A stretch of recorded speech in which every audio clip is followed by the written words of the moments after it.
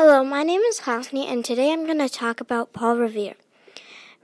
And I'm greeting you from Michigan. I'm Hasni, a 5th grader. I'm a historian for Wildcat Chat. Did you know that Paul Revere was a silversmith and that Paul Revere was the second oldest child? Paul Revere was born on January 1st in 1735. His father, Apollos Revere, came to Boston when he was little.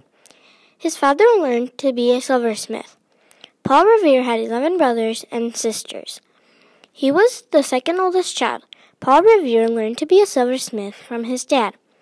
Paul Revere was part of a club called the Sons of Liberty.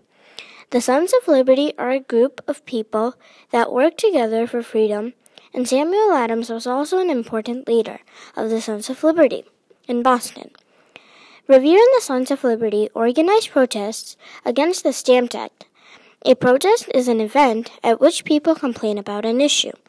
Paul Revere was part of an event called the Boston Tea Party. The Boston Tea Party was when the Sons of Liberty threw 340 chests of British tea into the Boston Harbor. The American Revolution was a time when the British colonists in America rebelled against the rule of Great Britain. It is important because history helps you understand the past to predict the future and help you in creating it.